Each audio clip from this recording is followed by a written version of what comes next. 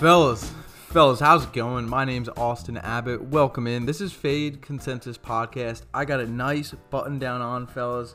Got some nice shorts. Adjusting my new watch as we speak, fellas. We're heading out to a minor league baseball game later today. We're gonna crush some beers, some wings, some hot dogs. Fellas, we have rankings dropping on Sunday night. I'm talking dynasty rankings, redraft rankings, and rookie rankings. Rookie rankings I'm really excited for. What I'm probably going to do is drop a link in my link tree of all my rankings, right? So if you want to click on it, everything's going to be free. Just go to my Twitter at Austin Abbott FF and click the link tree little link. It's right in my Twitter bio. Fellas, it's all free. It's all for you guys. And remember, this is going to be something that I change every single week, probably more like every single day, my rankings, right? Throughout the season, it's going to get hectic. It's going to fluctuate. It's going to change a lot. Fellas, today we're going to be talking about some of the most valuable dynasty assets that are half the age of Tom Brady or younger, right?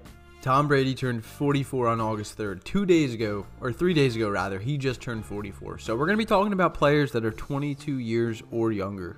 And we're going to leave quarterbacks out of this because I just really like talking wide receivers and running backs. But fellas, we got one outlier. His name is Kyle Pitts. He's the only tight end we're going to be talking about today. Kyle Pitts is literally 20 years old. He cannot drink an alcoholic beverage. I mean, like, that's a big L right there. I don't know if you want to knock him down in your rankings, but if you do, I'm okay with it, straight up. Again, fellas, I got a game to get to really soon, within about 2 hours. I might try and record 1 or 2 podcasts before I'm done. I don't know. I might try and do 2 podcasts today. Anyway, Kyle Pitts, 6'6", 245.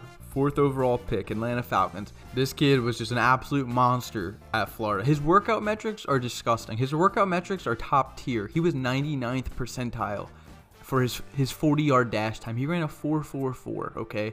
His speed score ranked 98th percentile, burst score 79th percentile, and his catch radius was 85th percentile. That does not happen for a man that's 6'6", 245.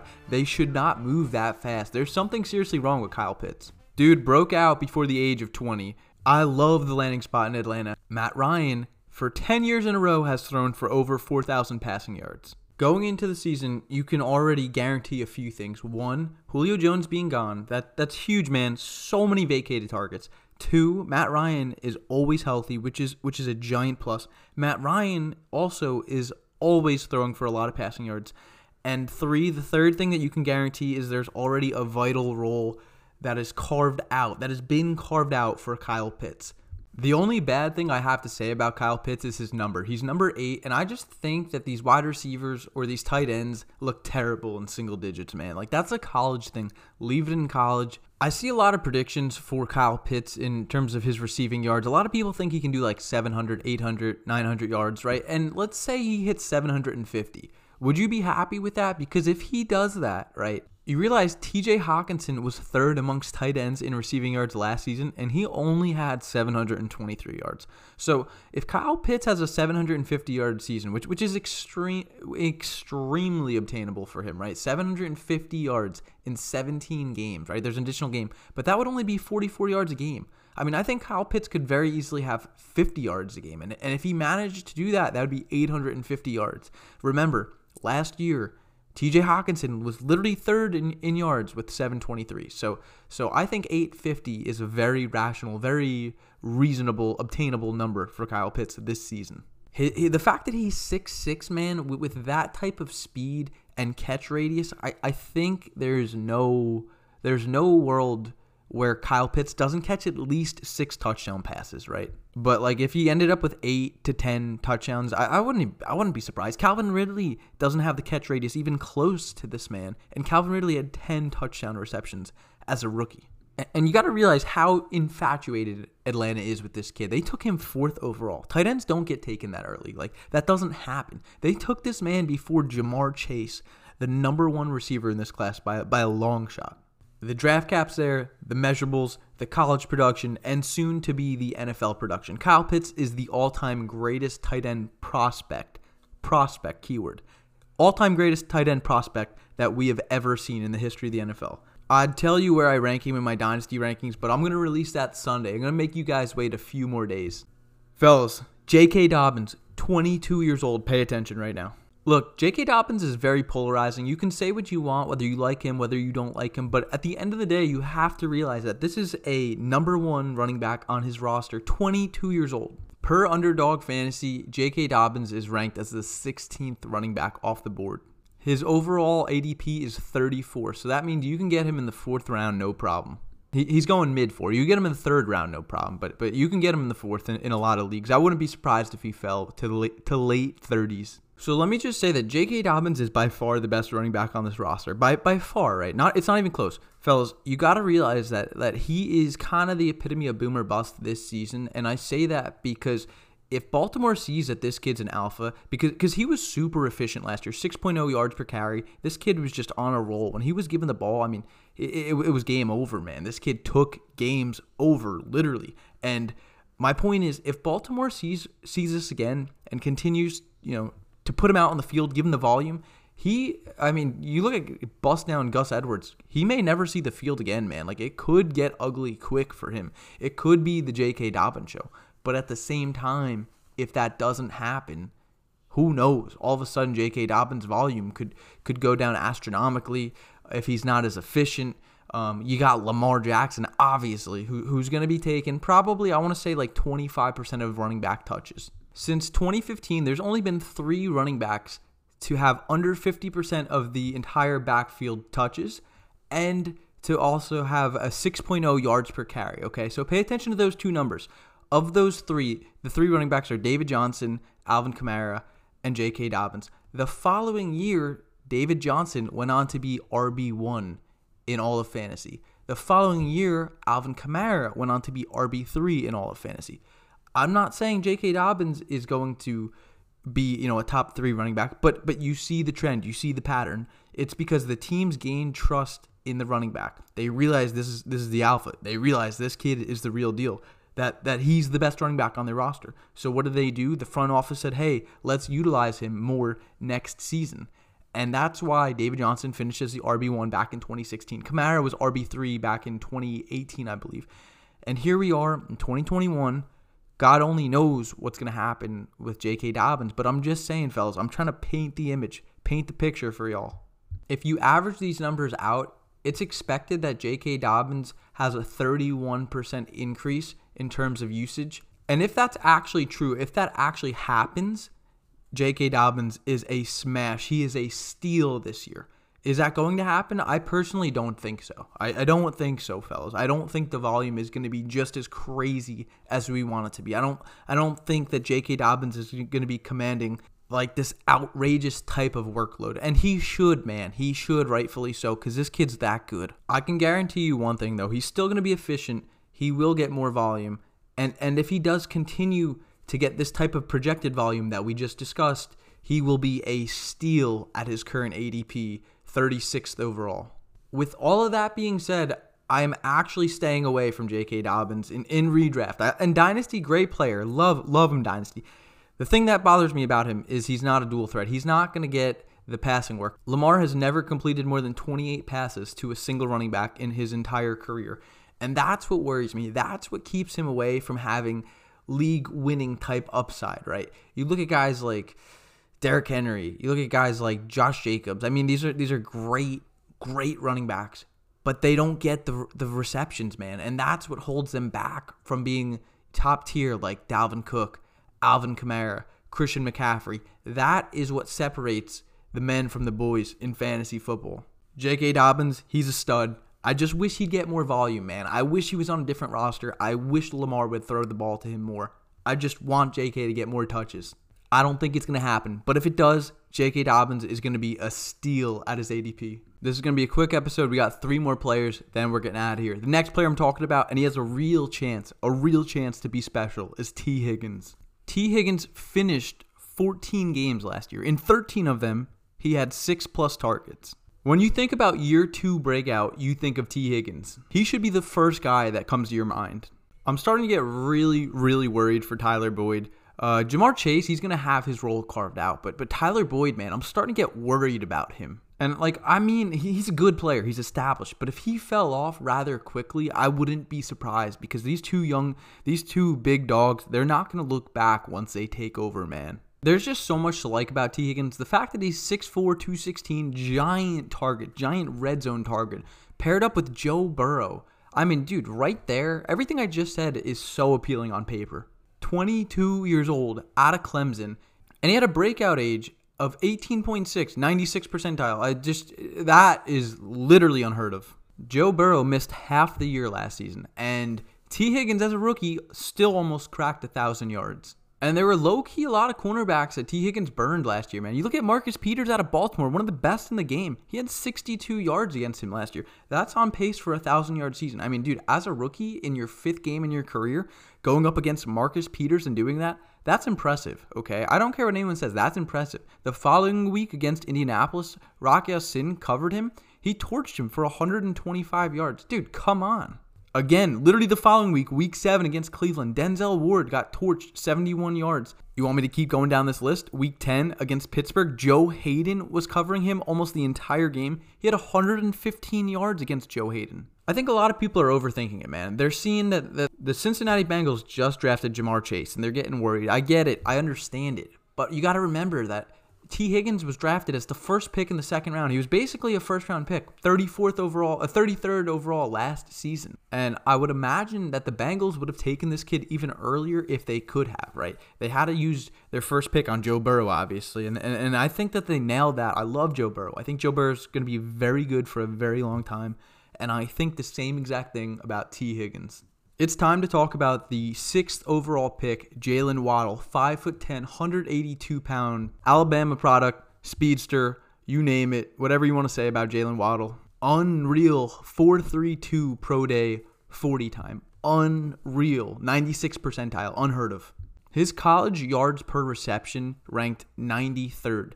Dude, he averaged 20 yards a catch. 20 yards a catch. I do get those Henry Rugg type vibes a little bit, which kind of bothers me, I'm not going to lie. But when I think of Jalen Waddle, I think he's just the epitome of electric. Like an electric type of player. He can score at any point of the game, any point of the field. He can take it to the house, any play. His ADP is very late. It's like 96th overall right now on Underdog, and that's fine with me, man. If you want to take a shot on a guy like this that has such a crazy high upside, super late, I'm talking like 10th round, dude, if you want to, go for it. Absolutely go for it. I'm a big fan of this kid. I love Alabama products. And you know he's got good measurables. He's got unreal speed. He gets paired up with Tua. That's something I'm not super eager about, I should say. Right, like it makes me a little hesitant when it comes to drafting him. And I don't question him, man. I question can Tua support multiple good wide receivers? Because he does have some competition now with the additions of Will Fuller, even Devontae Parker still. And low-key, Myles Gaskin caught so many passes last year, man, on a per-game basis. But you got to think of one thing, and it's that Miami took this kid 6th overall for a reason. It's because they're going to utilize him like crazy. They're going to give him so many targets. They're going to give him a lot of volume. They want this kid to be the focal point of their offense. He's arguably the most talented player on the team. If he's Tua's favorite target by week 8, would I be surprised? Absolutely not. And it just seems like Devontae Parker and Will Fuller can never stay healthy recently, right? Devontae Parker's had one season in his entire career where he's been receiver 40 or better. One season. Will Fuller is coming off his best year ever, but he still finished as wide receiver 32, okay? So Fuller is heading into his 6th season, right? So you have Devontae Parker going into his 7th year, who's been wide receiver 40 or better one time. And then you have Will Fuller, who's been wide receiver 32 at best through his 6 seasons. So keep that in mind. Again, I always hit on contracts. Will Fuller, who's 27 years old, is only signed to a 1-year deal, so he could be gone after this year. Devontae Parker, on the other hand, is still signed under contract for another 3 seasons. In a perfect world, he gets double covered, Will Fuller's gone in a year, and you watch this kid, Jalen Waddle, truly erupt, truly grow with Tua. That is a perfect world. Is that possible? 100%. 100%. Is that actually going to happen? I don't know, man. I don't know, fellas. But when you think Jalen Waddle, just keep these things in mind. Unbelievable draft cap, unbelievable talent, speed, great school that he played at in college at Alabama, and I like that he's paired up with a former teammate.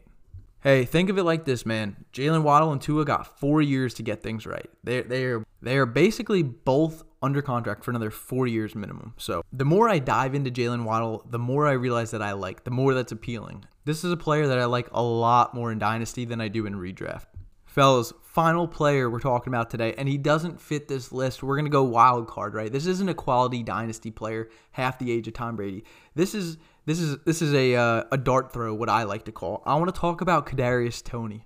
22-year-old, 6 foot, 195-pound Kadarius Toney. New York Giants' new shiny toy, fellas. First round, 20th overall, Kadarius Toney. Listen, burst score, 96th percentile. He ran a 4.38 at his pro day. That is 86th percentile. Him and Kyle Pitts killed it together at Florida. Kadarius Toney just signed a 4-year, $13.7 million contract with the New York Giants. $7.3 million signing bonus. $13.7 million guaranteed. So the Giants are paying this kid $3.5 million annually. They used their first pick on this kid, and they got an additional first-round pick next season because they made a trade with the Chicago Bears. When the Chicago Bears traded up to get Justin Fields. Listen to this. I want to break down the Giants' receiving corps, okay? And right now, this very moment, August 6th, while Kadarius Toney doesn't seem like a great player, while he doesn't seem like a top-tier wide receiver, because he's not, I just want to give you guys a vision, a path. I want to show you how bad the Giants receiving corps actually is and why there's a path for this kid to succeed. Darius Slayton, Dante Pettis, John Ross, Sterling Shepard, Kenny Golladay. Take Kenny Golladay out of that list and you got a pile of garbage. Hot trash. Sterling Shepard is going to year 6. He's never been better than wide receiver 28 and his contract is up after this season. I'm sorry, it's not up. The Giants have a potential out after this season, 2022. They would save a lot of money in dead cap space. And this is a move that I think the Giants will actually pursue. I think they'll actually take initiative and do this. Darius Slayton is under contract for 2 more seasons. Slayton was a 5th-round pick out of Auburn, and he has not been better than wide receiver 37. The hit rate for wide receivers who don't produce their first 2 seasons is crazy low. You can almost cut them because historically speaking, it is extremely rare for those receivers to hit. A perfect example, someone I hung on to for a long time because I believed in the prospect, I believed in their college resume, James Washington.